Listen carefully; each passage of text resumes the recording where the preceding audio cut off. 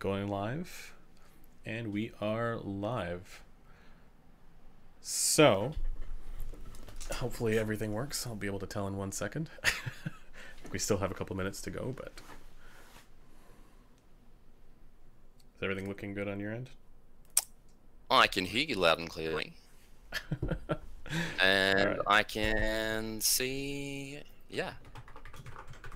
Let me let me just mute this sucker. And yeah, we're good. Looks good to me. Alrighty. Looks good to me.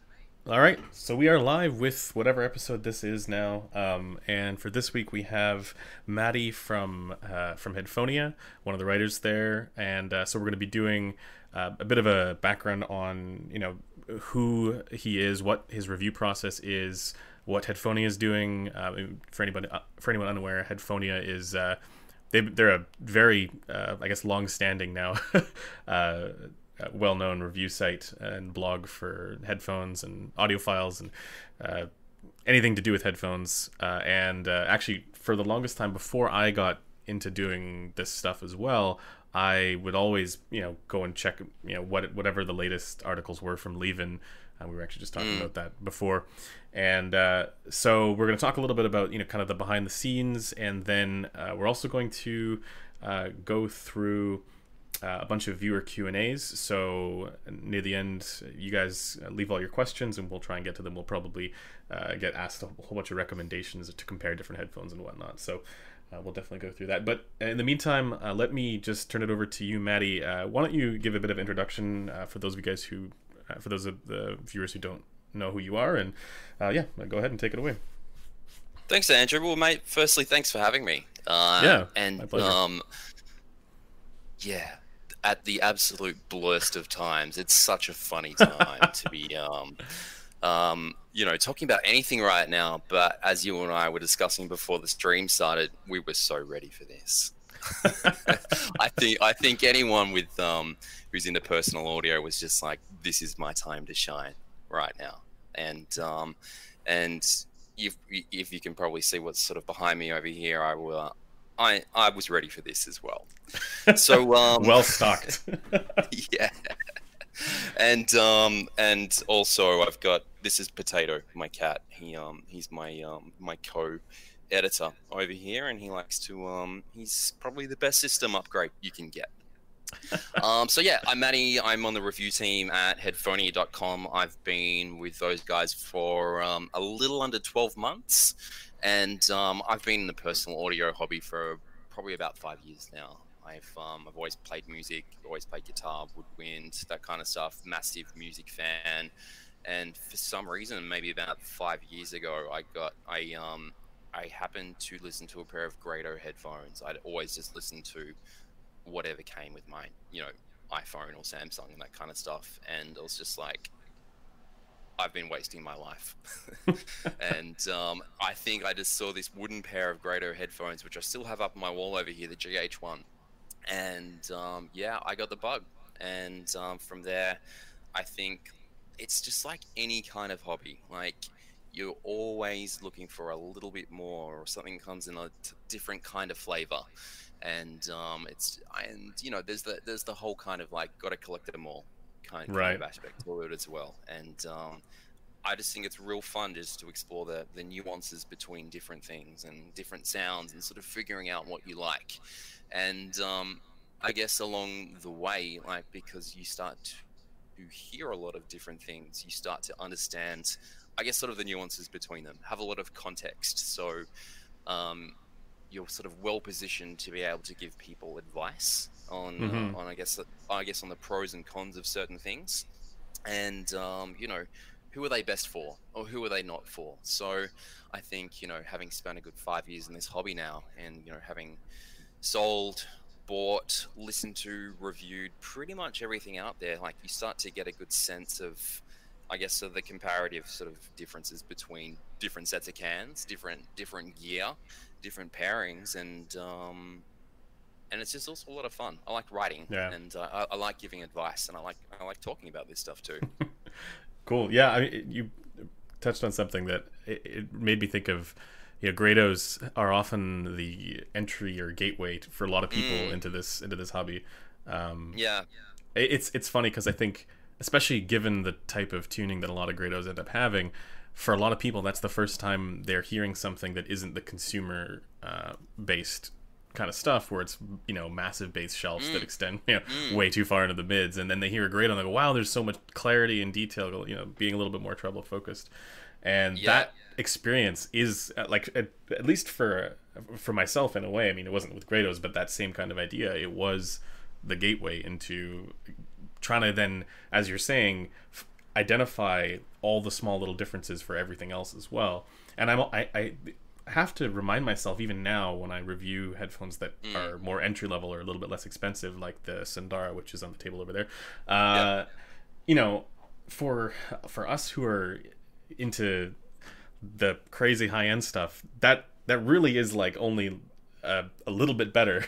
And it's noticeable enough where we care, but it's hard to sometimes. Well, it's hard, but it's also part of the fun of it, is communicating what it is that makes it so worthwhile for us, that we get excited about. Definitely. And look, a lot of people are just like, they want to find the ultimate pair of headphones. Like, they want to go straight to end game. Like, what's going to do absolutely everything for me? And you know what? If I'd gone straight to, I don't know, a pair of Stellia, like these guys up here, straight away, I would have missed out on 98% of the fun.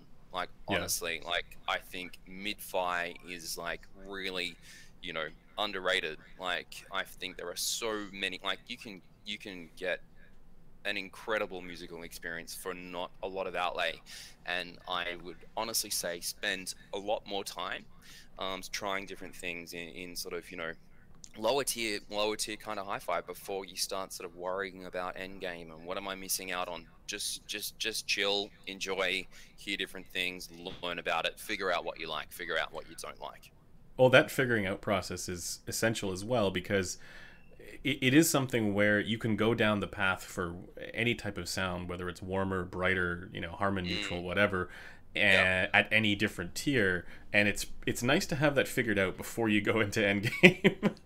I mean, as you're saying, like a lot of people do like to just jump to endgame, and maybe that makes more sense financially if you're going to end up there anyways. But it is still helpful to have that stuff figured out a little bit before you end up going there, so at least you know that when you are getting towards that, Focal Stellia or whatever ends up being, that it's the right trajectory. It's going down the right path of the type of sound that you want. It's also very relieving to find out what you don't like fairly early on. Like, for example, I'm not an enormous fan of the full-size LCD Odysseys. I can certainly appreciate their technicalities, what they're good at. I think it's important, as a reviewer, to be able to sort of, understand those nuances, give advice in terms of what they're good at, give advice to people who they might be, useful for. But, in terms of my personal flavor, if I'm just chilling out, kicking back, listening to tunes, they're too dark for me. Like, I generally don't. Yeah. Interesting. Have you tried some of the LCD4 and like the crazy high end ones? 2, 3, 4, 4Z, everything. I owned a pair of LCDX for a while, like, given that they were probably the most neutral tuned of them all. And this might be slightly controversial, but the Mobius, they're actually my favorite tuning on an Odyssey headphone. You're not the first person to have said that, actually. I know. Yeah. I just think they're actually genuinely, they're a great package. I still need to review that one at some point. I think that's going to be in the near future, but everybody seems to say it's one of the better ones out there. And look, I think they were probably the most interesting thing that happened in I guess kind of high-end personal audio for a long time.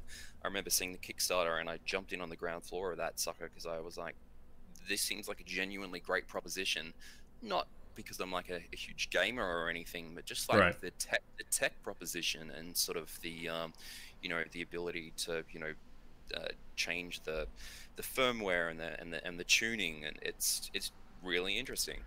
Now you got right now we got the Hi-Fi Mandeva coming out, which is another wireless planar, and it seems like wireless planars are becoming more and more common, even in the last year. because now there's the drop Panda as well. Um, is which are wireless also something good. that you value? Like, is that something that you that idea of I mean, maybe not going outside and running around, you Mm, know, with headphones on, but like at home, especially in isolation days, is yeah, yeah. wireless something that really you see the benefit? Look, I certainly do. Look, I'm a bit of a purist. If I'm going to be taking the time to sit down and sort of listen deliberately, Right. you know, wired all the way. I probably the same reason why I still change the gears in my car, and while I, bother with the expense and inconvenience of vinyl as well. Like I think there's something to be said for the, ceremony, the purity of, listening that kind of way. But look, having said that, So, you were know, you drawn to vinyl because of the expense and inconvenience? oh yeah, totally. Yeah, fuck money, right? uh, No, look, I think probably just because I just love kind of like the nuances, the ceremony, the album artwork, right. like, and if you're going to the trouble of playing an album start to finish, I listen to pretty much only to albums only. I don't really do sort of playlists, that kind of thing. You're going to listen to them Yeah, I'm with you. with a lot more kind of detail. But I, just I to go I back, liked. Yeah, go ahead. Yeah, yeah. I was going to say, just to go back to your question around wireless, we're almost there at the point where you're not really losing much by way of fidelity. I mean, using the Sony LDAC codec, where within a bee's dick of Hmm. being completely lossless, and if I'm going to be listening, not 100% critically, but just for enjoyment, like that's it's almost apples and apples. So yes, I think wireless are becoming, you know, completely an unattainable proposition in terms of, highly faithful listening. And I've got to say, like, if I'm cooking in the kitchen, which I'm doing a lot of at the moment, as you could probably imagine, um, Hmm. they're just really great to have, just, listening while I'm sort of, running between the fridge and the cupboard and trying to keep a couple of cats Right. off the bench, and that's that sort of thing. So yeah, wireless is great. I had a pair of the pre-production Panda models in a couple of months back, and they were genuinely really impressive. Hmm. Interestingly, in wired mode as well. I thought they were Right. just a great pair of wired all-rounder closed-back headphones. Yeah. You said something earlier about listening deliberately. Yeah, I love that distinction because, it is something where, I mean, as a reviewer, like, you're not necessarily, listening to music to enjoy it as much as you're listening to music for the nuances of the headphone that you're trying to isolate. But when you are sitting down to listen to music just because, and have that listening deliberately for the music, not deliberately for the yeah, headphones, I yeah, still think that is a distinctly different process, especially when you do have the whole sit down, have an album in front of you and listen to the whole album yeah, kind of, if you have the opportunity for that kind of session, as yep, opposed to, again, you were saying with the playlist thing, and it's just on in the background, and you're not actually even appreciating the details of and the technicalities of the equipment that makes us audiophiles. yeah. I agree. uh, yeah, It's all about music at the end of the day, right? yeah, yeah. I certainly don't enjoy listening to sign sweeps or anything like that. I made that joke the other day. Yeah. They have their time, they have their place. Yes. Yes. But the first thing I'll do when I get a pair of cans in the house is that I'll just throw them on my head, and I'll just listen to music for 2 weeks straight. I won't write notes down. I won't start comparing, changing between amps in like a real hurry. I won't put them side by side with something else and get out my A/B switcher. I will just sit down and I would just like, what's it like to listen to the music that I love with them? And I think that's Right. really, really important, because at the end of the day, that's what people are going to use them for. And for me, yes, I do like to go through the different kind of technical aspects of a pair of headphones and like their build and their comfort and so forth. But total product experience for me is, I think, something that's, very hard to kind of sum up in like a score out of 10, or, to, talk about in any kind of quantifiable way. But what do they like to live with? What's it like Hmm. to, enjoy the kind of music you like to listen to. And I think the most important KPI of a headphone is, does it make me want to listen to, just get them out of the box or take them off the wall and listen to music all the time. Yeah. And yeah, I think that's the most important thing. Does it make you just want to sit down and just like dig out your music that's there in your collection and discover new stuff as well? That's the other like main benefit to comfortable headphones or lighter headphones over heavier ones, or even just nice looking headphones. If you sit down with the RAL Requisite, the SR1A, and you go, now I'm gonna have to figure out how to do this, or something like that, right? Totally. Like I think one of the greatest things a pair of headphones can do is disappear on your head. Do you forget that you're wearing them? Do they just like completely just sort of make you disappear into music? And there's this one pair of headphones that I keep coming back to time and time again. And I made a bold call a couple of days ago talking to my friend Matt, who's he's one of the mods at r/headphones, and he's a review at StereoNet. Just the HD 600 by Sennheiser. Yeah. I can just throw them on, and I'll just disappear into an album immediately.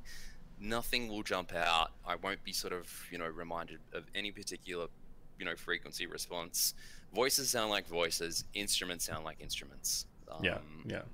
And they're comfortable. Yeah, well, so that in my opinion is the best of the 6 whatever series. It's the HD 600. Just for my personal taste, but I do know what you mean, and I find that even with like my go-to headphones right now, the ZMF Verite, even with the Verite, I find I there are definitely times when I go, I know I want to have a different headphone for this type of music that I'm listening to, or I'm in a mood for a different headphone. So I can, if it's not something that is working with the music that I want at that moment because of whatever, maybe I was listening to something else during the course of the day and I wanted something, especially as a reviewer, getting something that gets you back to normal so that you're now enjoying the music again is super important. I wanted to ask you, sorry, window's open, I'm just going to close this. Okay.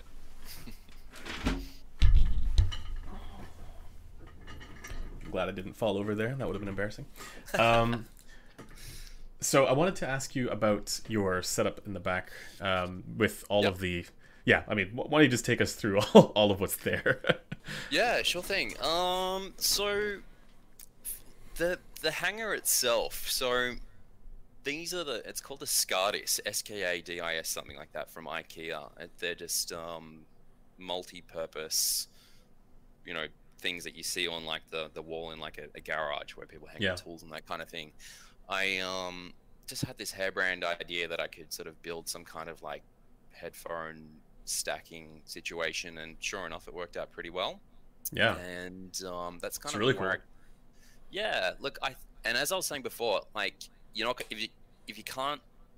your headphones aren't within arm's reach, you're not going to listen to your music. So this is all about just sort of me being able to like grab them, chuck them on, enjoy music from the get-go. So that's the SCADIS. So top left, we've got the Beyerdynamic T1s, Gen 1. So the OG version with the wired connectors. Back when they were the only alternative to the HD 800. HD 800, yeah. I remember that.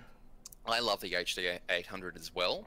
Talking about that comfort thing, I just find they're just too big and floaty for me.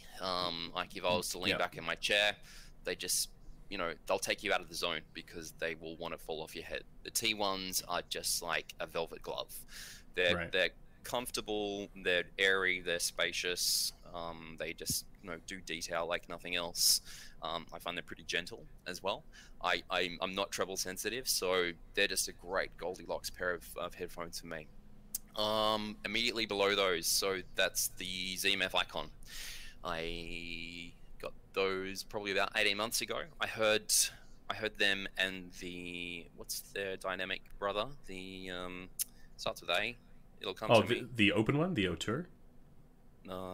Atticus. Oh, the Atticus. Yeah. I had the chance to listen to them back to back at a meet when you could meet people in real life. I remember those days. Yeah, about 18 months ago, I had a good chance to, back to back sort of go through the pros and cons. And the icon for me at the time was my absolute Goldilocks headphones that just happened to be closed back. So I got this pair directly from ZMF. They're made out of a oxidized cherry wood. Yeah. What's it like getting the ZMF headphones to Australia? Just for anybody who wasn't aware, he's in Australia. G'day. Mate, not too much trouble, to be honest. I think anyone who's had the pleasure of dealing directly with Zach from ZMF will certainly know that customer service there is absolutely A1. Yeah. And it was great. I mean, obviously they're handmade. It's you're working with an artisan craftsman who doesn't just have them sort of sitting there just chugging off an assembly line. So you've got to wait for them. You've got to put in your order. He keeps your expectations managed around how they're going. I think at the time I ordered them sort of November or December, and he was telling me that I was going to get them sometime in late January, which I was pretty bummed about because that's our summer holiday break here in Australia. Right. And I think they arrived 2 days just before our work broke up for Christmas, and that was just the nicest surprise to see this enormous package with a Pelican case just sitting there on my desk at work. It was really cool. It was really cool. Yeah. Over to the right. So in the middle on the top there are the Grado PS 500E. So that's the smallest member of the, I think they called it Professional series. So they're made out of both aluminium and they've got a mahogany core on the inside. And and they are rocking a pair of leather pads from a small New Zealand outfit called BeautifulAudio.biz. So they're made out of leather and sheepskin. And they are just the most incredible comfort upgrade for them. Cool, yeah. That's really, really cool. I find with Grados, the L Cush is like the smaller one. They hurt my ears after listening all day. The G Cush, the big salad bowl pads, they change the sound, not necessarily for the better, but they do change the sound. These beautiful audio pads, they do come in the larger version now. They're just in like 100% comfort upgrade. They look sick and they sound great too.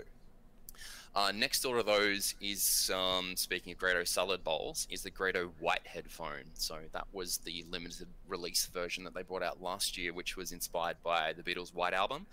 Right. I put out a review article going back a couple of months now on Headfonia. So if anyone's interested in kind of some comprehensive thoughts, I left them up there. Net, they are... For the collector, for the Grado collector, I think if you're in the market for a pair of Grados, that would be interesting, but maybe not an ideal first place to start. They were a little more treble oriented than other Grados that I've tried, but if you're a Beatles head or if you're a Grado head, there's certainly an interesting one to add to the collection. Top right over here, Matty 99 Classics. I remember when they first came out, and I don't think they make this silver and maple model anymore.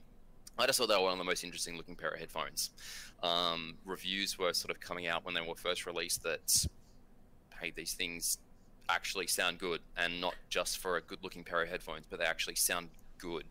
Were they which pads are on those? Is it like the latest pads, or when did you get the? So mine came with the OG pads. So the very, very first release, which have a slightly sort of larger sort of opening for your ear hole for your ears. Right. And that was the most balanced sound as well, if I remember correctly. That's right. Yeah. I heard some of the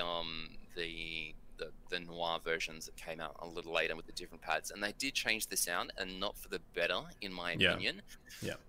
I saw on the headphones subreddit a couple of weeks ago, some dude found a pair of like this just random set of pads from, I don't know, Amazon or eBay or something, and they just look like a genuine comfort upgrade. You know what? They have completely changed this pair of headphones, and really probably for the better for me. They're kind of like a hybrid, kind of like synthetic velour. Cool. And they're now sort of they're definitely semi-open now. But that sort of that boomy bass has disappeared. They're feeling a lot more kind of airy and spacious, probably a more balanced sound. I think people who kind of like them for that sort of thick, you know, I won't say muddy, but that sort of that thick, punchy kind of warm, dynamic sound might not like it. I'm more inclined to listen to them now with these pads on. It's funny that I wrote an article a while ago about, you know, headphones for work and the like not necessarily home office, but just work in general, which included both home office and at the office. And the 99 Classic were on that list for me, just because I couldn't actually think of anything that would be at around that price range for a closed-back headphone that actually sounded really good and didn't look crazy. Right? There's a lot of headphones that look pretty crazy, and you wouldn't want to go to the office with them. But I remember I got a lot of crap for that, for saying that the 99 Classics were actually good. But I think it's a lot of people haven't heard it with the original pads, and they think people are used to, or there's an expectation that it would be this sort of boomier, larger bass kind of thing that happens with the Noir. But you know, if you do pad swap with them, there's a lot of potential there. So definitely, it's cool that you've done that. I'm trying to find these pads so I can leave a link to them. But, if you find them, I can just leave them in the description afterwards. Yeah, cool. It's made them a lot more viable, in my opinion. Right. Not necessarily for portable, because it's you know, the isolation's gone from a, I don't know, 7 out of 10 to like a 4 out of 10. But interesting all the same. Downstairs from those guys, Sennheiser 650 HD 650. You know, probably the most, you know, venerable and respected audiophile headphone of all time. I actually have my pair autographed by Axel Grell. That's the thing to do these days. Yeah. So I had the pleasure of meeting him in at Sennheiser's HQ near Hanover in Germany 3 years ago now, and spent a couple of days just, you know, talking with his team, touring the factory, that kind of stuff. Cool. And he's a real good dude. He's one of the nicest. He was an absolute gentleman and just a font of knowledge, as you can imagine. Having, you know, I mean, his hits include the 580, the 600, the 650, the 800, the 800S, etc. I spoke to him at Can Jam for about 15 minutes, but my camera stopped recording because the battery died like halfway through, so I couldn't actually use the interview. But he was, I mean, he's no longer with Sennheiser. I think he's now just consulting on, But you know, he seemed like a very enthusiastic guy about all of this stuff. So, and I remember like he was just telling me that he learned English from listening to Frank Zappa. It's amazing. Yeah, and I think I actually got into Frank Zappa after that conversation. Frank Zappa is really well produced music and sounds sick on headphones. Awesome. I'll have to check that out. It's really good. It's really good. Actually, one of my go-to test tracks is Frank Zappa. It's off his album Apostrophe. That's a really that's probably good starting place to that album. Yeah. What else do we have? Speaking of meeting the inventor, Dan Clark Audio, formerly known as Mr. Speakers, the Aeon Opens. I was in San Diego start of last year. Original Aeon Opens, right? Yeah, the original version, and I dropped by the Mr. Speakers HQ there in San Diego and met his team and Dan himself, stand-up guy, and I just really fell in love with just like this very easy to like sound that the Aeon Opens have. Yeah, definitely. Look, they're just warm. They just like, you know, you can just kick back and just like dig any type of genre with those.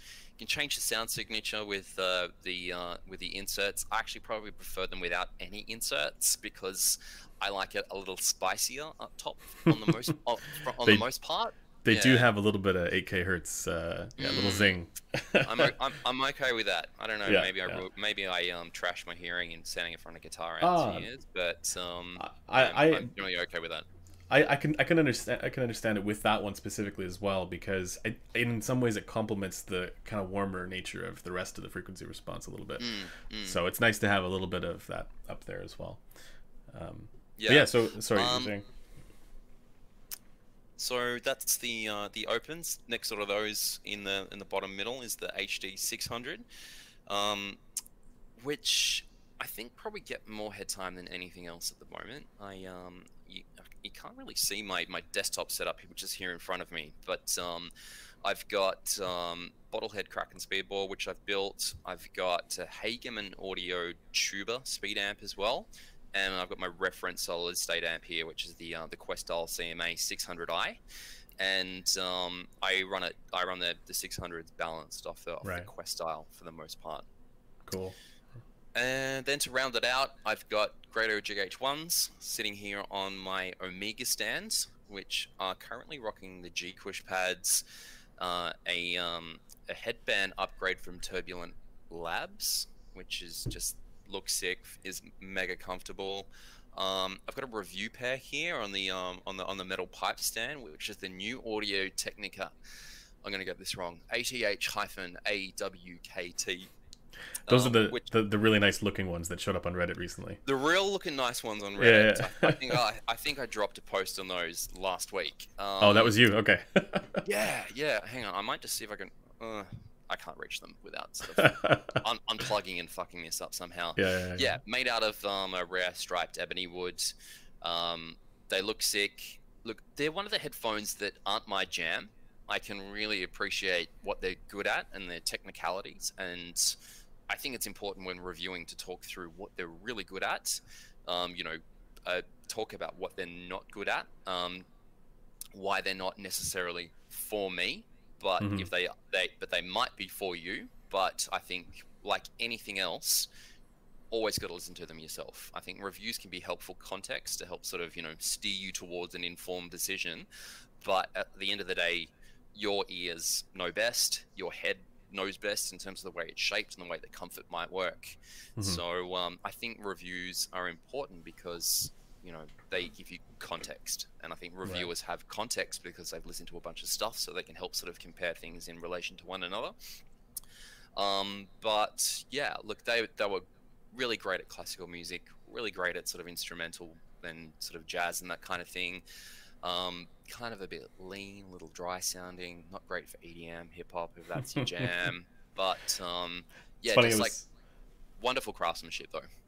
Yeah, I was just recently having a bit of a dispute there with Sean Olive on Twitter about whether or not it makes sense to have different headphones for different genres, or like should headphones strive for one perfect type of sound, or should there be we want this one for classical, or we want this one for EDM, or whatever, that kind of thing. Yeah. What's your take on that kind of stuff?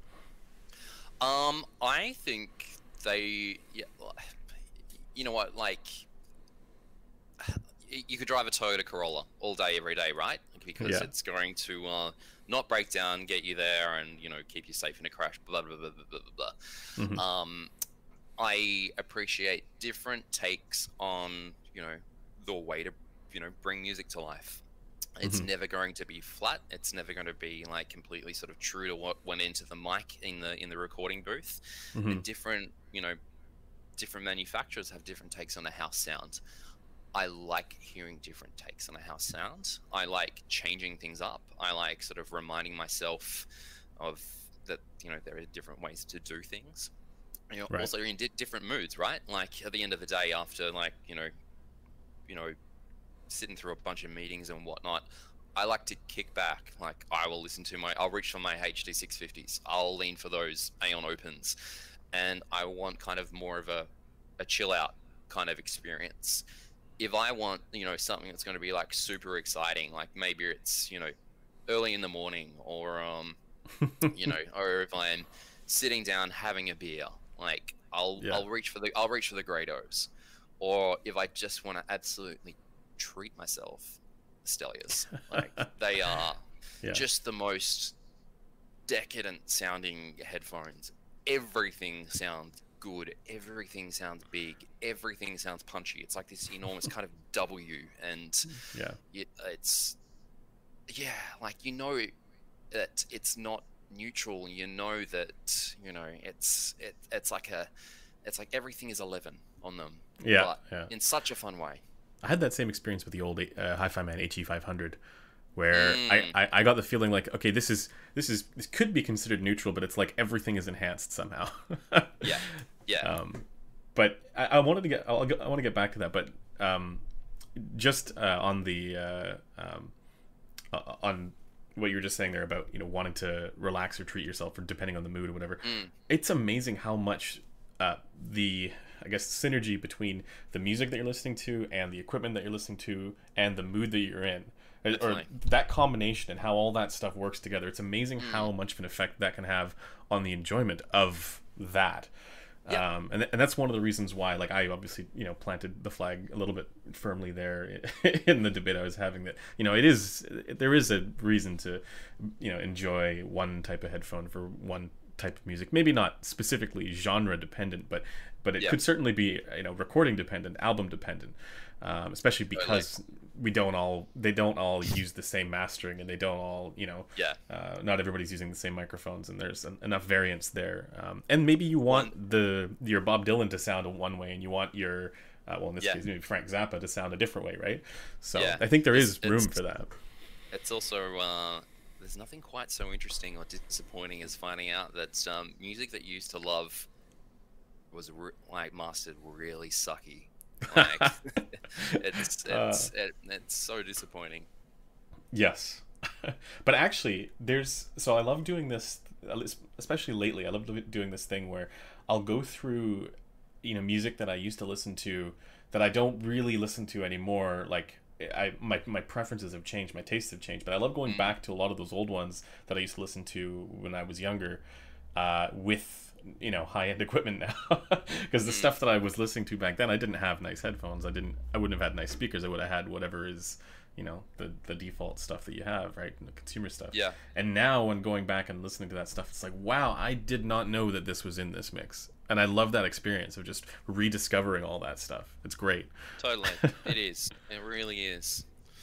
um, Um, but yeah, so I guess you have, I, you've gone through all the headphones there, but you mhm, effectively then have a literal wall of fame.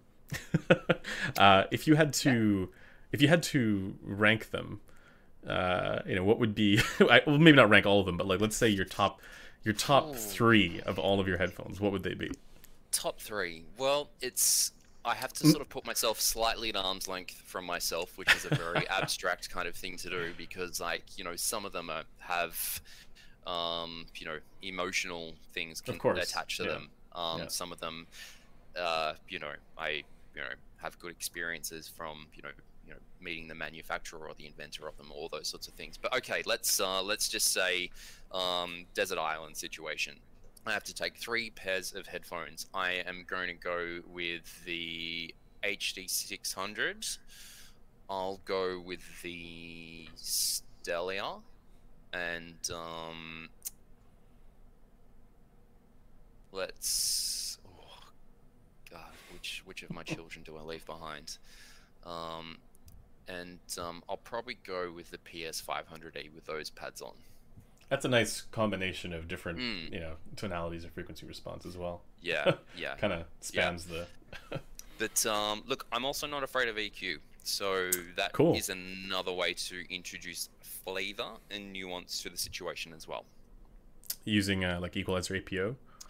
I will sort of do a parametric EQ setting in Rune. Rune. Yeah, I've been doing Yeah, that lately. It's such a, like, powerful tool. Like, the way that they have it set up, it's so useful. it's I'm yeah. used to using equalizer APO, which gives you like you have more flexibility there, but I Hmm. find Hmm. it's just so much better in Rune. Just because you're not gonna screw anything up, or like No, that's right. yeah, Um, you have less chance of screwing something up, right? Your Q yeah. values are a little wider. Mm, It's mm. really nice. I'll always review un-EQ'd because you Hmm. need to sort of work out what it's going to sound like out Oh, of the box. definitely. And Yeah. I guess for the most part, people don't tend to EQ. I'll only use sort of EQ if I'm sort of listening for myself or just out of interest. The interesting thing with Rune is that sometimes you forget that you have an EQ or Yes. setting Or for different applied to headphones. or to a different Yeah. DAC. Yeah. Actually, Rune is a really useful tool for reviewing DACs. So I've got the topping E30 here at the moment. And I also have the Asgard 3 multi-bit here at the moment. And I think I had both sort of joined to Rune at the same time. I'd set them up as a group.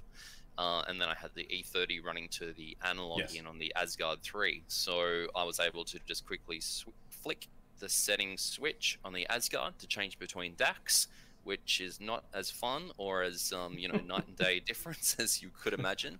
And look, reviewing DACs is a really hard thing to do. Yes.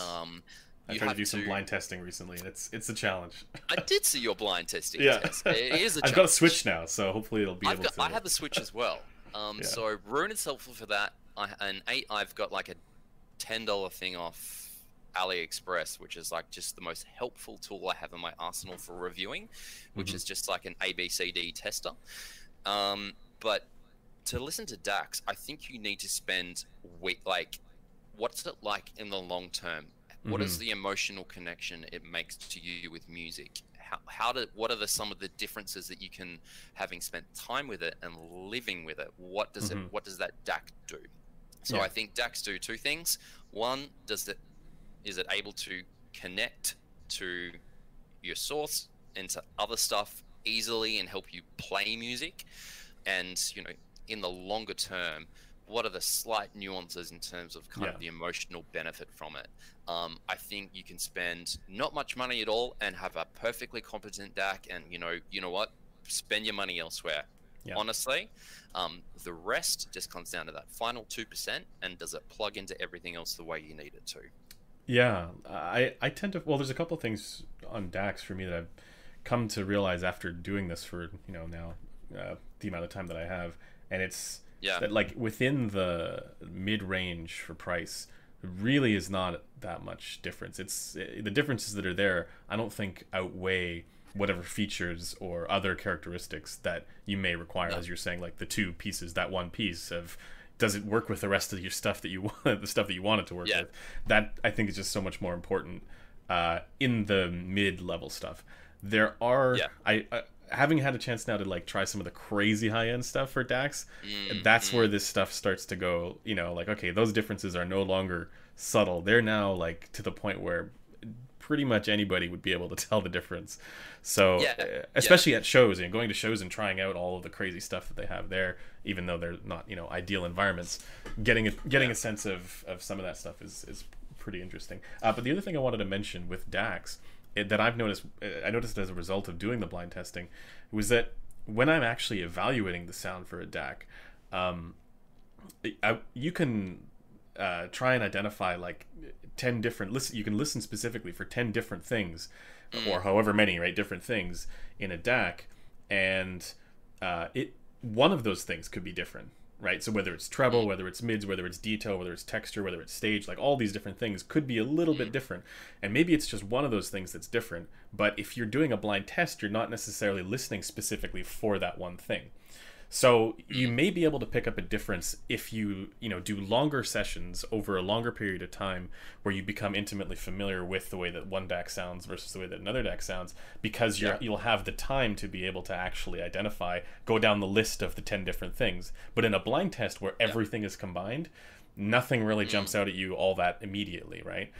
So I almost feel like that's the reason why the blind testing thing is I don't want to say overhyped, but you know what I mean? It's overvalued a little bit, I think. When, as you're saying, you need to spend more time with it to actually be able to fully understand which of those 10 different or however many different things is the difference. Yeah, that's right. And look, I think, there's a time and a place, and I do tend to do some A/B sort of blind testing between DACs because I think it's important to for readers, but I don't find it's always that useful because you're comparing a particular part of a particular song at that point in time.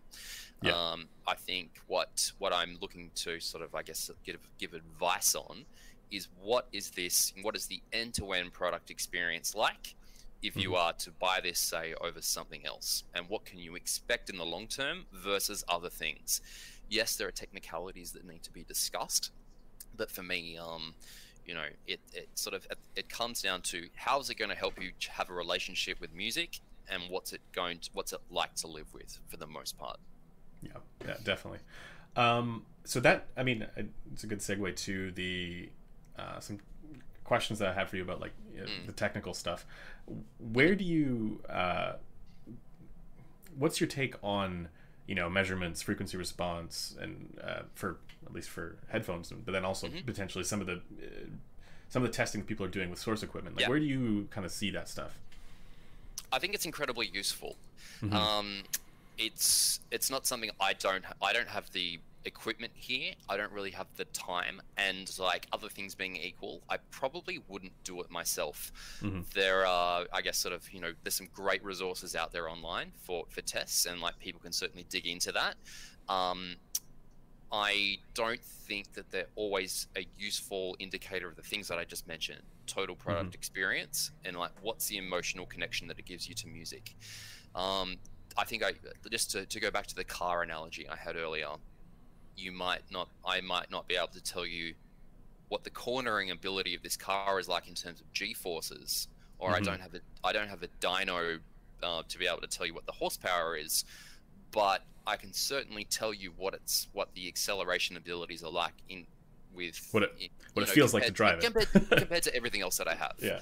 And I think that's going to be far more useful for, I guess, sort of certainly my readers than if I was to do some like ham-fisted attempt at trying to piece together the ears or whatever. But to answer your question, I think they're incredibly useful. I think that if you were to look at something as a quick reference, as part of that context that you're trying to build to steer you towards a decision, looking at a frequency response chart can help steer you in the right direction. Right. Yeah, I mean that's. I think there's definitely there's a group of people who might think that looking at a frequency response graph is all you need to know in order to be able to make an assessment or a judgment about the way that a headphone's going to sound. But I think in reality, you have to. There is no substitute for actually listening to it. Like, you have to actually try it out. No, there's not. And look, while they might sort of give you a relative indicator of what parts of the frequency response are, elevated or sort of dipped or what have you, they won't give you the, they can't tell you like the ability of the transducer to, I guess, sort of, Oh yeah. Resolve, move, do things quickly, give you sort of that realistic sense of decay, like sound good, make instruments sound like instruments. Or bad, if it's bad, right? Or bad. Like, sometimes you just listen to something and you're just like, you know what? Like, yeah, it's doing some things technically really well, but it just doesn't sound like music to me. Actually, on that subject, how do you handle when you don't like something? How do I okay. I think it's important to talk things in terms of its relative merits. Right. Also, it's like looking at it like a job. There's always something out there for someone. In terms of that price point, or like a particular taste, or an application for something, you need to assess something on its merits, or if it's just, or sometimes there aren't any merits in particular fields. So I just have to be honest in terms of what is something is able to perform like in context to everything else. Sometimes I don't like things. Sometimes I need to talk about why you might not like that either. Do you also, find that there's a sense of almost like responsibility if something is either in terms of like if you say something sounds a certain way, then you have to feel like it needs to actually be like that, and everybody needs to hear it that way. But then also on the flip side, if something is just not sounding good, there are things that you can't gloss over because he needs to factor into a recommendation, whether or not it's going to be a recommendation. There are. And look, sometimes, like, there's been a couple of examples in the last 12 months that I'm like, that is just entirely sibilant and unlistenable. Not just for me. If I can hear it, you should hear that too. And that's just not great. That's not a great experience. And you need to know about that. Additionally, if something's not comfortable, You need to Right. know about that. Like for me, these Audio Technicas here that I published a review on last week. Anytime I would move or swivel in my chair, and we're talking like 3,000 Australian dollars or whatever, the cable just like makes noise, so much noise, like it would brush up and down, and also like if you tapped it, like it Oh would yeah. just resonate in these wooden cups, and there's nothing like that to take you out of the experience like immediately, and people need to know about that. Like Yeah. if you're going to spend a lot of money on it, and you know, certain brands have like massive fanboys out there, and if you publish something that sort of, you know, disappoints them, or sort of, you know, like, you know, like a lot of people get sort of, you know, purchase, you know, post-purchase Yeah. something or They other. want the money that they spent to be spent well. Yeah, and you know, so people often take exception to your, I guess, sort of take on something. Like, you know, they might not sort of believe it or sort of hear it that way, but you know, when you're talking subjectivities, that's bound to pop up. The other thing too is that not everybody. We were talking about this in the previous one that we did, but not everybody's had the breadth of experience that with all the various different pieces of equipment that the reviewers have. So not everybody has the opportunity to compare it directly with something else that falls in the same price or something like that. Yeah, that's right. So But I think just to go back to that point about comparison, I genuinely don't like comparing things from memory, because you're not listening to something, you're remembering the last time you remembered what that sounded like. So Exactly. while you'll have kind of like an idea or kind of like a sense of what something was like, and you can kind of compare to that experience, like if someone were to say, what was this like compared to that? I'm like, sorry, I can't tell you because I don't have them side by side to be able to tell you that. Yeah. I think you could probably do like a general, this one's probably a bit brighter, or, you know, this one's warm. You can give the general descriptions of how you remembered that, with the caveat that you don't have them side by side, so you can't actually totally. I like, you know, looking at this Audio Technica closed back, I don't have the ATH ADX 5000 with me, but one thing I did mention was that right here. oh, you can't, if you can see it. Yeah. That was my jam. I really, really, really enjoyed it.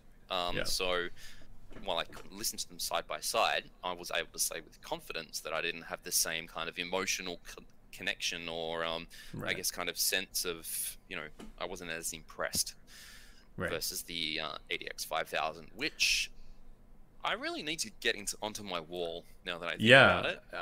It's a headphone that I love it. It's something like, in a lot of, like, let's say, flavor of the month audiophile conversations, the ADX 5000 doesn't come up, I think, as much as it probably should. No. You know?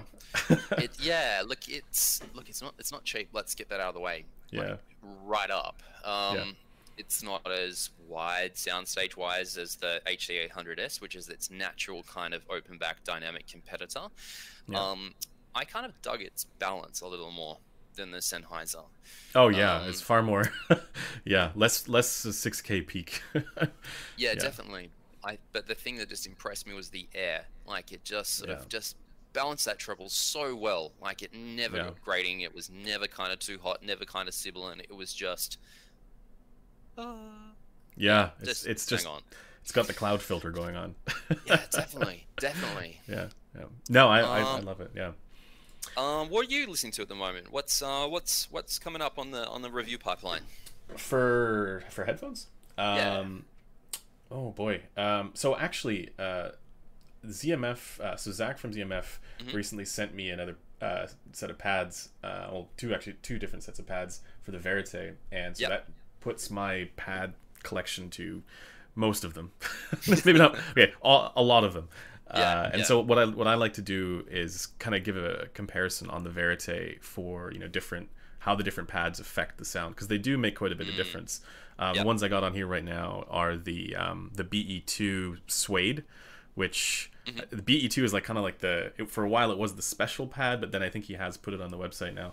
And these are the Suede ones, so they're the same thickness, but they're a little bit smoother in the treble. So I might do a video on that, because also, like, I can do some comparisons for measurements so people can kind of see that as well, even though my rig is not accurate at all. The other thing that I'm really getting into these days is tube amplifiers, especially with the Verite. Like it's I don't know if this is true necessarily, but in my experience, for high impedance dynamic driver headphones like the ADX 5000 and the ZMF headphones and HD 800 and HD 800S, they do so well with tube amplifiers. A lot of them do really well with tube amplifiers, and more so I find than planar magnetics. But that's, of course, like, I'm sure there's some synergy with some planars that do work really well, and I've heard many examples of really good systems that work well together with planars. But just my experience lately has been more along the lines of, you know, dynamic driver headphones and tube amplifiers, and I want to kind of go down the rabbit hole a little bit more on that stuff. At the moment, though, I'm just working on a quick comparison for portable sources, portable audio. It's I find it a little bit ironic because we're not really going anywhere these days. But you know, in the future when things open up again and everybody's, you know, running around, maybe there'll be a rush for portable stuff. It's an interesting point. Like, I think so many people have just, like, you know, being able to focus on what's their desktop situation like at the moment. Like, even like the notion of the laptop right now is kind of like not that relevant. I just got one of those like Surface things, and I find it so much more useful than an actual laptop for especially for, you know, you put Rune on it and it's great. I do find like DAPs though, like this is the Astel and Kern SA700, just great to use as sources. So like, just like chuck it into line out, plug it into sort of the amp that's here at the desk, and just kind of just, you know, hit the wheel on it. I think they're really handy sources to have. It's funny because, like, I think most people when they're buying a DAP, or even I was at one of them that I was comparing was the SR15. But when people are buying that stuff, I think a lot of the idea behind it is to use it as a DAP, but I imagine just to use it portably. But I imagine in the future that's all we'll need, because headphones are getting more and more easy to drive these days. There's some headphones still that are coming out that are pretty power hungry, like the Head Audio headphone. You know, some of the crazy high-end stuff is still fairly power hungry, but most headphones these days, even the high-end stuff, you don't need much more than, you know, a little DAP, you know, iBasso DX220, something like that. And certainly not. And I think a lot of people are kind of missing that use case of just using it with their computer as well. So it's interesting. The Stelly is up here. I may have taken them out of the house a couple of times. With the DAP, and that was like a real treat yourself moment. The supplied cables though, they're not. Oh no. They're not portable. A nice little kind of find was realizing that the Metze cables work with the Stelly. 3.5 millimeter, right? So I've got one of the 2.5 balanced connectors for the cables from Metze Audio. Oh, I see. Okay. Yeah, which is just like absolute gem to use with the Stelly. And a DAP and a balanced DAP. That's if there's one thing Metze has nailed, it's the look and feel of things. So like, much. Just like nothing else. And look, and that if that makes you feel better about, you know, the way that you interact with the product and like with music, I mean, power to you, power to them.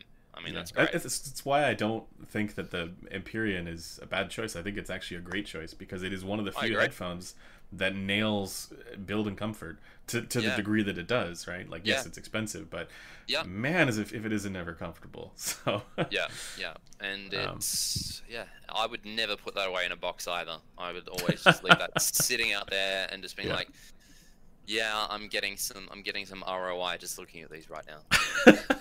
Actually, I had a question for you about that. When, I mean, right now maybe not so much, because, you know, everybody's kind of isolated at home, but like, you know, if you have people come over and they see your wall and your audio setup, what kind of reactions do you get? Just like, you can people have more than one pair of headphones for the most part. I'm like, yes, it is possible.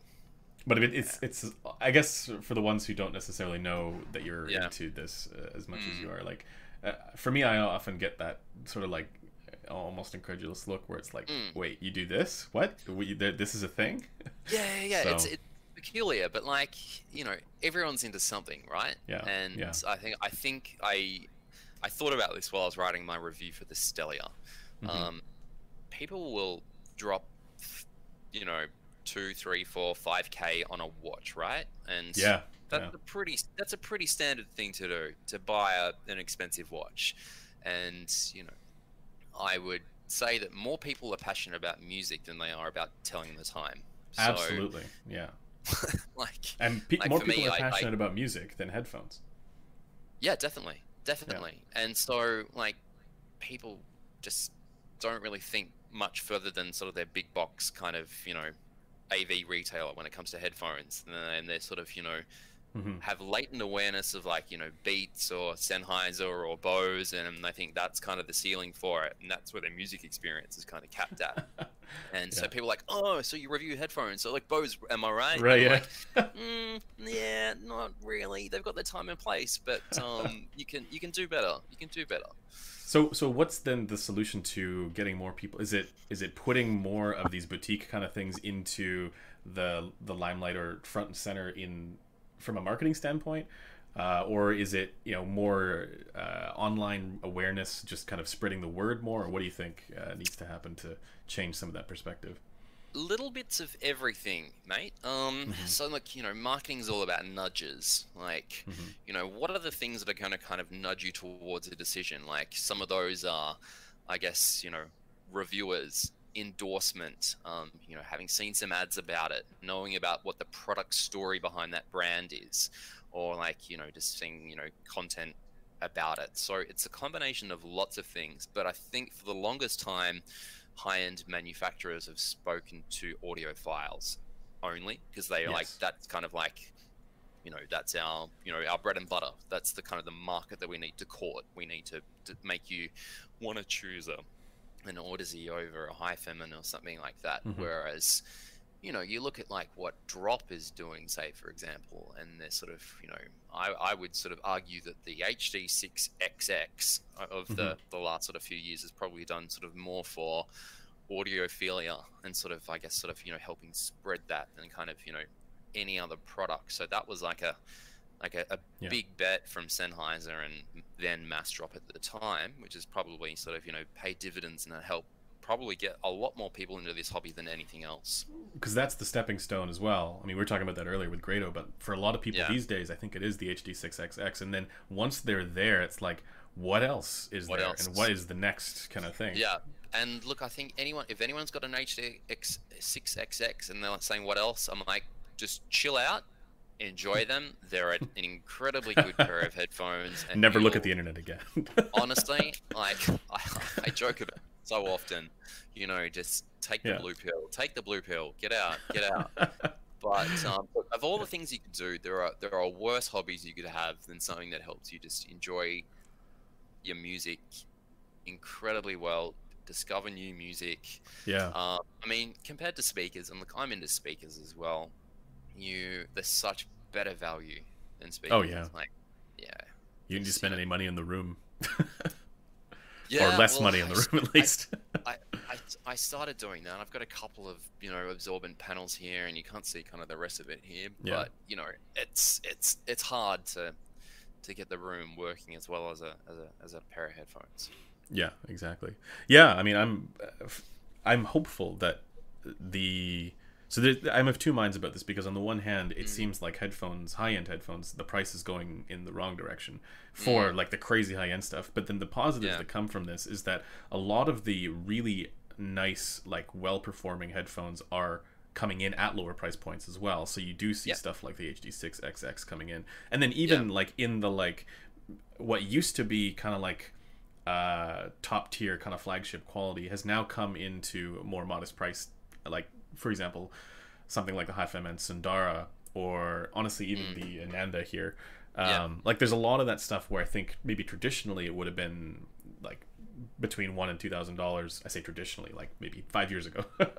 yeah, yeah, And now that stuff's, that kind of performance, that kind of detail, that kind of tonality, all that stuff is coming in at much lower price tags, that it is becoming a little bit more accessible. And so I would love to see, while while on the high end things are going in a scary direction for pricing, I would love to see more pickup for these kinds of, let's say, sub $1,000 headphones.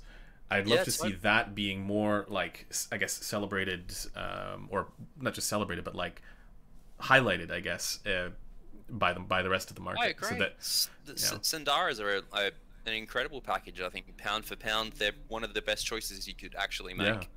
And when you look at, I guess, sort of what THX technology has done to amplification, like, you know, you can get a whole setup, for very little these days. Arguably, the problem of headphone amplification has largely been solved. Yeah. I guess, and the rest just comes down to what kind of flavor do you want, what kind of build do you want, what kind of inputs and outputs are important. But any of those THX amps and, you know, something like a Sendari or one of the Sennheiser 6XX series, and you can pretty much tap out. Yeah, we were talking about this earlier with the wireless stuff, but I mean, do you think that it is the idea of features, whether it's wireless or ANC or whatever, obscuring too much the other benefits that exist with headphones of any, regardless of the price, to the point where when people are potentially buying headphones now, they look first at the features and second at whether or not it's going to have good sound quality? Yeah, well, I guess sort of when people know that you're a headphone reviewer, they're going, "What's a good pair of noise-canceling headphones?" Exactly. Like, yeah. Do you want to cancel noise, or do you want to listen to music? Because I think they're two very separate questions. So let's let's start there and then work backwards. But to answer your question, yes, I think, I guess kind of the feature and spec wars at a consumer big box level is probably taking up most of the bandwidth of, I guess, like mass market conversation. And but I mean, that's, conversation is the right term here, because I think it requires a bit of a change in conversation around what the point of high-end, of nice headphones is. Where I think it might require, like, to the point of, large scale kind of like attitude shifts, so that we're no longer looking for the features, and we're instead looking for the thing that's going to generate that emotional connection with the music, like you were talking about. Well, it's not a difficult thing to do. Like, I think it's just going to have to take sort of a manufacturer to go about doing that in the right way. I mean, vinyl, like, look at vinyl sales, like they've gone that's a good point. More people buy records and CDs these days. People are looking to do things in a more sort of deliberate, considered way than what they've kind of used to be doing. And I guess sort of as we've all had to sort of withdraw kind of inwards and sort of stay home these last couple of months, we're seeing like people like making sourdough bread and like doing all this kind of stuff that was probably not on their consideration set a long time ago. And I think probably a lot more people are sort of certainly into music discovery at the moment. So there's an easier way to sort of dig deeper into kind of music enjoyment, and you can just whack a good pair of cans on your head, and you'll be amazed at the difference. We're just over an hour, and before we get into some Q&A here with the chat, I want to ask you just a couple questions about some of the reviews that you've written, and I want to get your take on what your, like, if you had to pick like favorite review to write, right, or favorite headphone, not just to write, but like to be able to do a review about in the last like 6 months, what would that have been? I recall really enjoying writing about the Stellia. It's just such a ridiculous like headphone. I'm like, all right, so I've got to sit down and sort of really make people think whether they want to sort of depart with.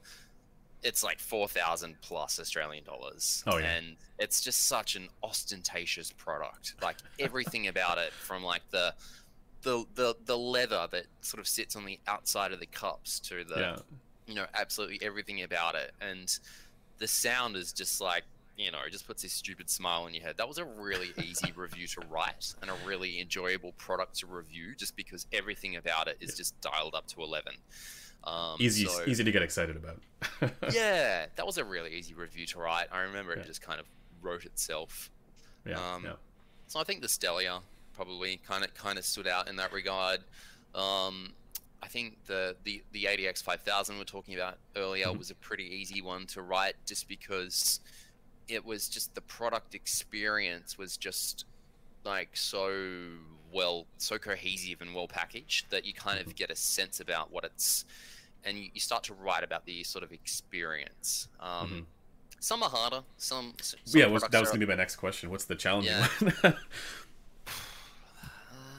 You know, probably ones that, like, it's a crowded marketplace out there. Like to be honest, and like especially like, you know, some smaller IEM brands that sort of pop up and like, hey, we thought you guys might be interested in this, so, you know, tell us what you think. I'm like, cool. Well, look, yeah, you know, relative to everything else at this price, you know, you've got a lot of options. So I've got to sort of, you know, review this on its relative merits. And then sometimes you just need to be very honest, because, you know, like, you know, you haven't necessarily heard enough in a particular field before. I got the opportunity to review a pair of CIEMs earlier this year from a Polish manufacturer called Crafties, and, you know, necessarily they're a difficult thing to get into because of, I guess, sort of, you know, the need to get molds made, etc., etc., etc. So I don't have a bank of experience when it comes to reviewing CIEMs relative to one another. So I had to make sure I was coming at it from the angle of what's it like to experience having CIEM sort of made from the ground up, and what are they like sort of relative to everything else? What can you come to expect? So I think, you know, you have a particular sort of level of experience across the board, or sort of within sort of different areas. So I guess sort of, you know, framing everything correctly is important as well. Yeah, well, definitely. So with that, I mean, I'd want to turn it over to some of the questions from the chat. I don't know if you had a chance to read some of it yet, but first of all, anybody who's watching, if you guys want to dump your questions in right now, in case I saw some people asking questions earlier and we probably just we've missed them. So if you want to reiterate, I get carried away. You know? No, I do too. Awesome cat. So let me introduce. Let me introduce the cat. He's very tired right now. His name's Potato. I love that you can just pick up the whole. He's a very chilled out dude. He just kind of likes to sit here all day while I listen to music, and he's very well behaved. He's a really friendly dude, and I think I can easily say that a cat is the best upgrade you can get for your system. If you're sitting down and you want to just listen to music and enjoy it, having a cat nearby is really rad. Yeah, isn't it, Tatey? So so that's that's Potato. I now need to get a cat for my system here. I'll tell you what, Potato was a rescue cat, so was his brother Wheezy, and rescue catteries, they're all empty. There's no cats left at the moment because everyone's adopting them, which is awesome. Yeah, that's interesting. Right now, but yeah, I have nothing but good things to say about cats. Yeah, he's awesome. He's a good dude. Let's go through some of these questions here. I don't see any recent ones, but here's one. What did you think of the Head Audio headphone? I know that there was a review published, but did you get a chance to actually listen to that one? I haven't actually listened to that. So Levin from Headfonia, he got to review that. It's one of those products that's, you know, more different than anything else out there at the moment, and I think just because it looks so different, I really just kind of want to try it relative to everything else. It just looks so big and bulky and different, and everyone just talks about how it's sort of neutral and transparent, and it is. Have you spent some time with it? Yeah, I actually did get a chance to review it, and I'm probably responsible for why some people think that it's the giant killer and is the it's the you know, the hype train and whatnot. But yeah, I really do think, I mean, assuming that it's driven properly, because it requires so much power, I really do think it is a new benchmark there at what I think it's like $1,800 US. And in my mind, like when I heard it, I got a chance to spend actually quite a bit of time with it.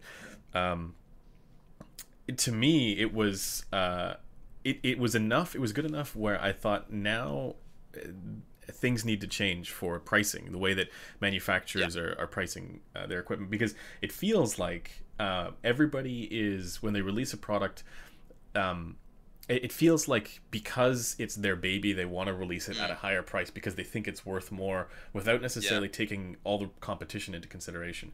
And the headphone is one where it basically looks at everything else that's around that $1,800 price mark, or $1,900 or whatever it is, and just flat out beats it.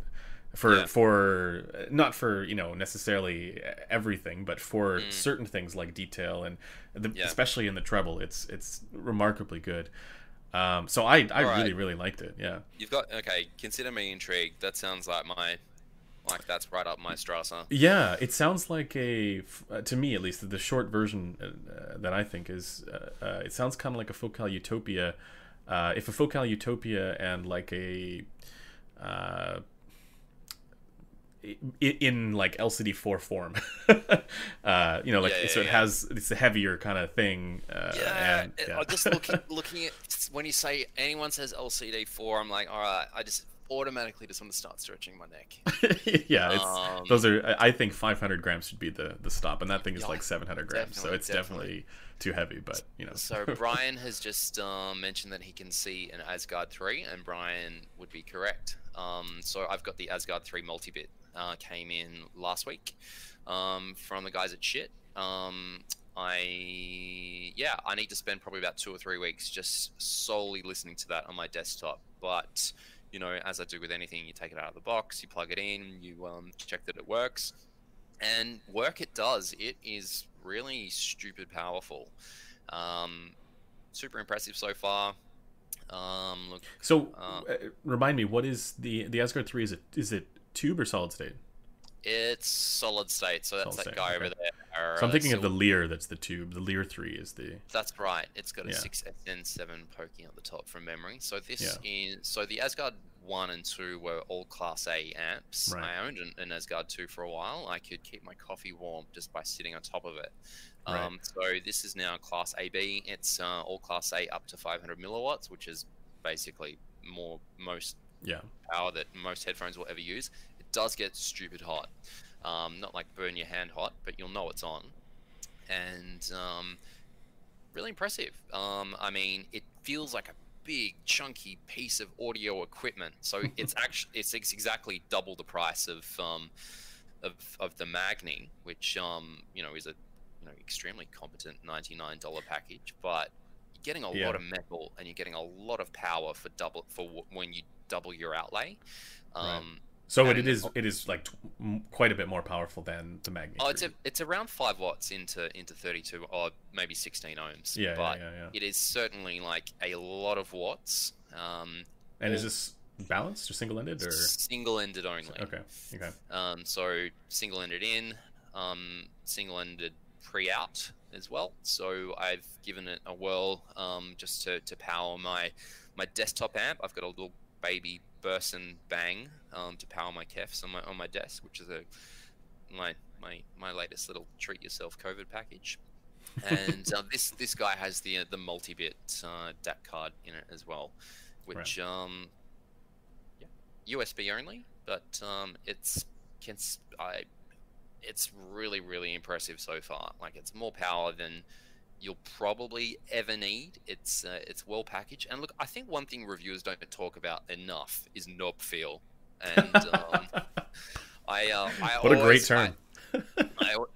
There's actually a good YouTube channel.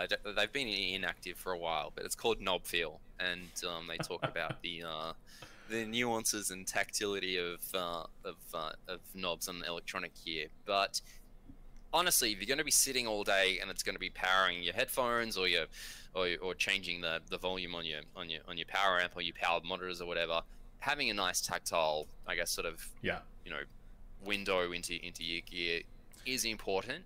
And it's a great knob. Feel, do you prefer stepped? I can't believe I'm asking this question, but do you prefer stepped or do you prefer smooth? Do I like a step knob? Andrew? Yeah. That's what you're asking. I do, actually.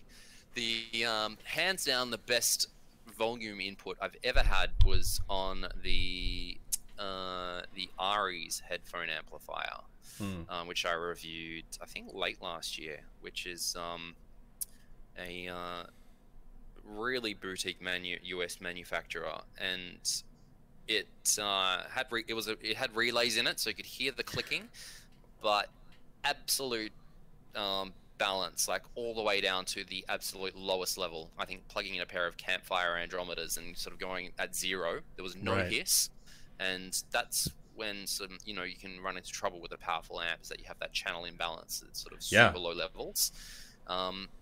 And it wasn't like a really annoying click on the relays. It was a nice little subtle digga digga digga digga, just to let you know it was there, and it was working. So for the most part, I like stepped. My Quest dial has a regular potentiometer, Yeah. which is also motorized, which is nice. So I've got the remote for it here, so I can make it Oh yeah. it go up, make it go down. Nice. Just see a few more questions here. I have so Jeep Adventures asks any thoughts on the Rad Zero. Have you had a chance to hear the Rossen Audio Rad Zero? I haven't. They look Larry. My understanding is that the Rad Zero is one of the Odyssey founders, and it's a pretty similar looking, pretty similar looking configuration. Yeah, so my take on it now, because I've actually had a chance to evaluate 2 of them, and it's the same headphone, but it's you get to customize the colors and stuff. So my first take on it is that they're colorful. The second is they're heavy. There is a little bit of clamp force, but that's been improved. So the first run that they did, they were a little bit clampy and they were a bit heavy. Then the second run that they did, they're quite a bit lighter, and they're not as clampy, right? So it's actually, I think, lighter than some of the Odyssey equivalents. So that helps. But I also did find that there was a little bit of unit variation there as far as the sound quality went. The first unit that I got a chance to hear was fantastic. The second unit that I heard, I felt was not as good. So I don't know if that's been fixed. I don't know where they're at right now as far as consistency for that. But I think that's something also that, especially for more boutique planar magnetic headphone manufacturers, that's something that just is a thing. Like, you have to contend with. Even Odyssey deals with sometimes unit variation. I know certainly for the LCD4, right, for the higher end ones that they don't make a ton of, unit variation is an issue. So, what's your take on the let's call it the rainbow squiggly kind of, I guess, kind of color scheme they got going on? What do you think with the Rad Zero? Yeah. So there's a story. I don't know how true this is, but apparently Brie Larson has one, because she liked the way that the colors looked. Well, yeah. You know what? If that gets people into high-end audio, great. Yeah, exactly. For me, I prefer the look of something like the ZMF Verite. I like kind of the more kind of subtle, muted kind of. My go-to aesthetic is like sleek yet understated. That's what I hope for in everything. Yeah. The Focal headphones, I think they all look fantastic. So for me, it's a little bit too flashy for some of the designs. But with that said, there are other designs that they've done, because you can customize them a little bit, that are a little bit more to my taste. So there's one in particular that I it was the second one actually that I reviewed, and it looks amazing because it's more this kind of like more earth tones and that kind of stuff in it, and the aesthetic is way nicer for that one. Then it's funny, the one that I actually did get a chance to did a full review on was one of the earlier ones, and it happened to be the graffiti one, which was super colorful and everything. So I like more the more understated look. I think I have a type, and I think that type is wood. From a quick glance over there, I think I just kind of like stuff that's made by humans with hands. Yeah, fair enough. Got another question here. Do you guys think that Bluetooth will ever develop to the point that it will rival wired connections for sound quality? Well, we were talking about that earlier, but I'll let you take that. Yeah. Well, look, we're almost there. I think it's, we're so close. Like, if it's just about the ability to, transmit let's just say 44.1 Red Book as the as the standard, like it's so close. Like, so yes, like I think it's going to be fewer than a couple of years, and we'll be at absolute lossless territory. So I think it would be naive of me to say that no, it wouldn't. I tend to think that that's true as well, but the one consideration that will need to be taken into account is the putting that equipment into the headphone. How that gets handled is going to be the big question.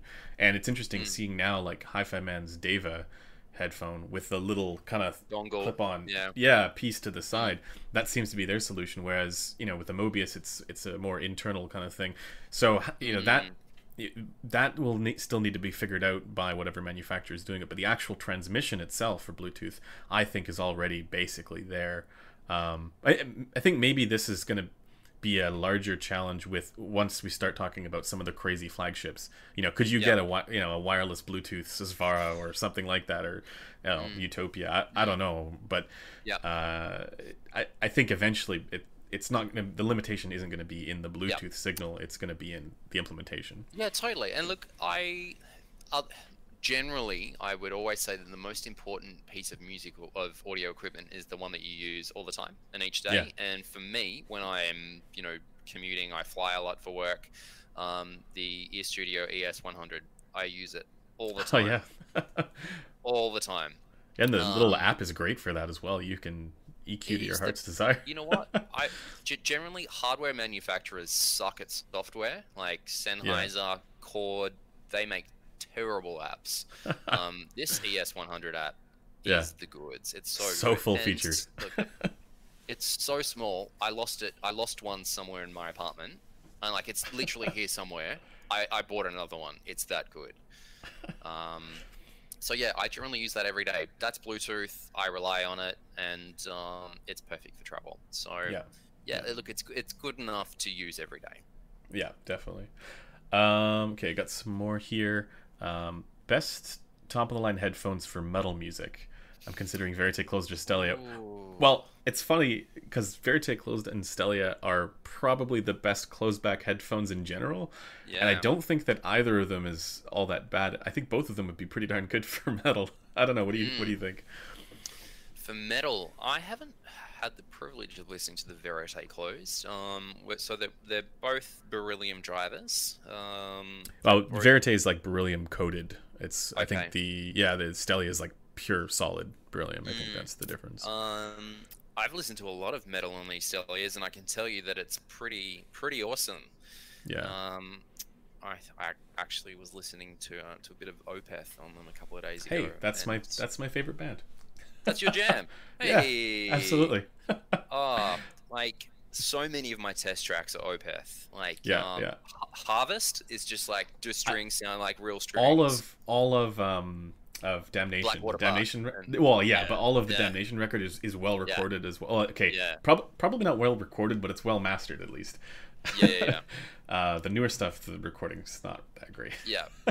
So I like a bit of Opeth, and that was a good time on the Stelia. So look, I could definitely recommend them, and they do a lot more than metal just well. So they do. They're very versatile. They're extremely versatile. I think it just comes down to the value equation for you at the end of the day.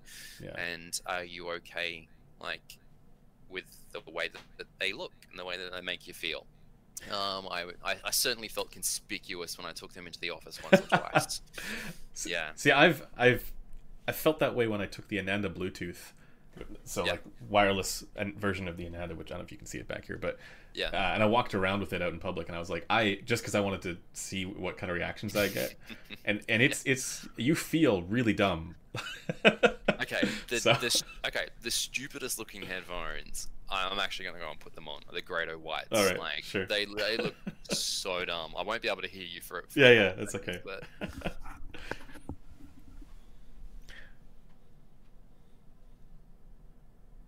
I do want to let you guys know that my preference for metal music is also planar magnetic. So that's just me, the way I like it. Working like a couple of radars. Oh, that's great. So, look, something to keep in mind wanting to buy these. They sound good though. Wait, so is that closed back? Or how? No, they're open. No, okay. They're open back, so they do have a small opening there and a I very see. subtly embossed Grado Right. logo on the outside of the cups as well. That's cool. Yeah, okay, so let's see. I think I saw another question, but I totally glossed over it. Let's see. Is there any other headphone that you think would be ideal for metal music? Metal music, Grados Well, are great with metal. Like, I love listening to metal on Grados. They're just so fast and vivid and, you know, exciting. AC/DC is one of my favorite bands, and I love listening to AC/DC on the Grado PS500Es. Yeah, I think the value equation on Grado pretty much kind of caps out around the RS2E level and the PS500E level, and beyond that, you're basically kind of buying more wood or more metal and probably slightly more soundstage. But yeah, they're pretty much as good as it gets, I think, when it comes to sort of metal excitement. Let's put it that way. Okay, yeah, forwardness, yeah. Yeah, very much. Okay, here's a question from the chat from L. Levine. Have you guys tried any DOS DAC? How would you I assume it's non-oversampling. How would you describe the sound difference compared to OS Delta Sigma DACs? Is that your jam? Now, help me sort of break down what's happening sort of technically there. So from my understanding here, Delta Sigma is going to be the summed ones and okay, so versus like a relay. Right? Yeah, like there's R2, I think yeah, exactly, like you have one of what's the one from Shit Audio, Yggdrasil and some of those other ones. I've heard a bunch of them. I've spent some time with a Ragnarok Yggdrasil stack. Like, it's not really helpful of me to say it sounded good, but it just sounded really fucking good. The Asgard at the moment, that's got an R2R card in it. You know, obviously it doesn't have the benefits of, I guess, kind of, you know, the power supply and all the other goodies that sort of come with a you know, with a proper standalone DAC. But yeah, like, I haven't spent enough time to sort of really sort of dig into it and kind of the nuances, I guess. You know, generally speaking, people say they sound more organic or sort of feel more natural. And yes, while they certainly measure sort of more poorly, just in terms of, you know, out and out sort of fidelity and noise and so forth, I guess what people say is that it makes it sort of feel closer to what actual kind of analog music sounds like. I think that's one of the things with source measurements, where, you know, stuff with discrete components, this is not specifically with R2R versus Delta Sigma, or even like multi-bit versus Delta Sigma, someone was saying there, but when you have stuff with discrete components in general, it's not going to measure as well as something with like op amps, for example. You see that with the Magni 3 Plus versus the Magni Heresy, where, you know, the Magni Heresy is using op amps. As far as I understand, Magni Heresy is the one that's using op amps, and that one measures better. And I think the point of that, one of the points of that was to just see, okay, how, like, let's see if we can make something that we know is going to measure really well. Unless I got those two mixed up, it's one was specifically op amps and one was discrete components. But in any case, I thought that was an interesting play from Shit, because, like, there's been like a real kind of, like, I guess, not kind of schism in sort of, you know, personal high-end audio, but I guess sort of, like, there's been a real kind of conversation around objectivism lately. And you know, sites like Audio Science Review, etc. I guess sort of, you know, measuring and posting, and, you know, Shit really came to the table and said, okay, here's our take on an out and out, I love it, kind of like absolutely purist thing. You guys want to bitch about it? Look, we can do it. It's not kind of our philosophy, and we've built this, you know, completely other one. That's kind of our take on it. But if you guys want it, here, we've done it, and that's kind of like a reverse kind of halo effect for the rest of their lineup. And you know, hats off to them for doing that. Yeah, I agree. I think it was the smartest move that they could have done, because, you know, it now puts them in the arena of, at the very top of the arena of, like, you know, JDS Atom and like all the other ones that score really well in those metrics, right? So Yeah, totally. And look, if someone said, "Look, I've got $100 to spend on an amp," I'm like, "It's what color do you like?" Yeah. Basically, like, yeah, everything will perform audibly transparently. We'll Mhm. be able to power everything as well as you need to, depending on, like, unless you've got something for like, most, you know, yeah. Sosvaras or something Yeah. like that. What's important for you in terms of connections? How much room do you have on your desk? And that's, you know, it's a nice problem to have. Like, when, like, I often ask the question, you know, is amplification a solved problem as far as human hearing goes at the moment? For the most part, it might be. Just like, Yeah. what kind of flavor do you want? Yeah, especially with, you know, even more recently, the THX 789 I think is dropped in price. I think it's By like $100, I and think then it's $299 now. yeah, and they've got a new one coming in, a baby one, which is Yeah. single-ended only. I don't think they've put a price tag on it yet, but look, it's got to have a 1 at the start, right? Like, you'd think so. Yeah. Yeah. So let's watch this space. Yeah, exactly. It's interesting. I made this statement before, but I tend to think, like, if you're gonna get a amplifier, like, go big or go little. Like, you can, with what you can get that's like really inexpensive right now. You know. Yeah, I bought myself an end game amplifier, which is the Quest style CMA 600i that I mentioned before. It obviously sounds extremely competent, like a well-implemented solid-state amplifier can do. It's got, you know, 2 watts a channel at 32 ohms. It's great for doing lots of things. It's got an analog input, so I can, you know, use external DACs and sort of test those. It's got its own internal AK4490 with coax, USB, and optical.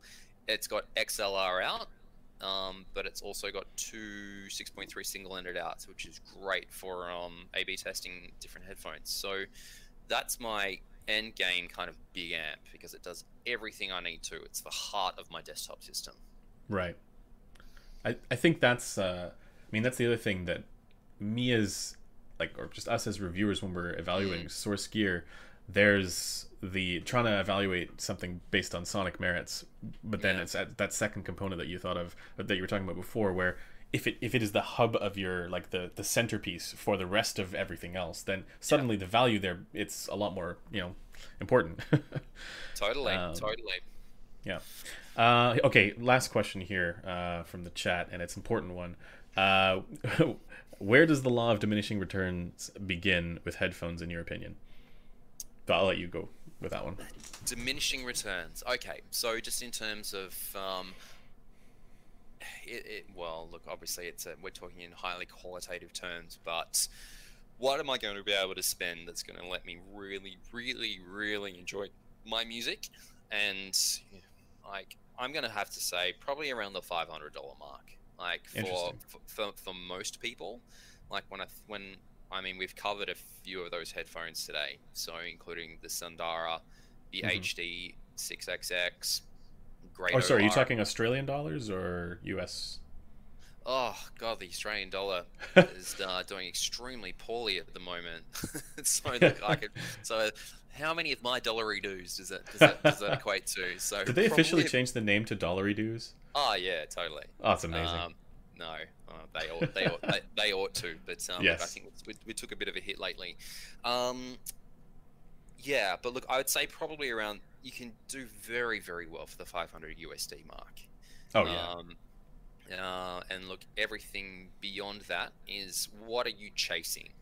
What are you looking for in terms of, you know, I guess sort of a different combination of factors, or, you know, doing one thing particularly well, or are you looking for a more luxury or sort of handcrafted experience? Yeah. But I think diminishing returns definitely apply really hard. There's a strong drop off after that 500 USD mark for sorry, just to qualify that, Michael, for headphones. Mm-hmm. For me, it's I like to think of it as kind of like different tiers, where each tier has its own kind of benchmark, and then past the benchmark, there's significant drop off there for diminishing returns. Yeah. So like I think you mentioned the $500 mark. I mean the Sundara and the HD6XX and all those fall underneath that. And I think, you know, for those, so say you get 6XX and an amplifier and a DAC and you have your setup there, you know, that satisfies the under $500 bracket. I think then, you know, the next one that you got to go to is maybe like, you know, let's say $1,500 Hi-Fi Man Aria or something like that, right? There's a noticeable difference there when you go from one to the other, but you know, in between incrementally, nowhere near as much, right? Definitely. And then the same thing for like the crazy high end stuff, like the Sysvara and the LCD4 and Utopia and all this. You know, incrementally between, not as much, but between them, like it starts to be noticeable, There is a huge amount of difference between each of those tiers, and I think if just to answer I guess sort of the question, and I guess, you know, sort of in terms of my responsibility for sort of, you know, viewers and how they make decisions with their money, and, you know, is this incrementally, is it going to make you enjoy your music like to the degree of the price difference? Not so much.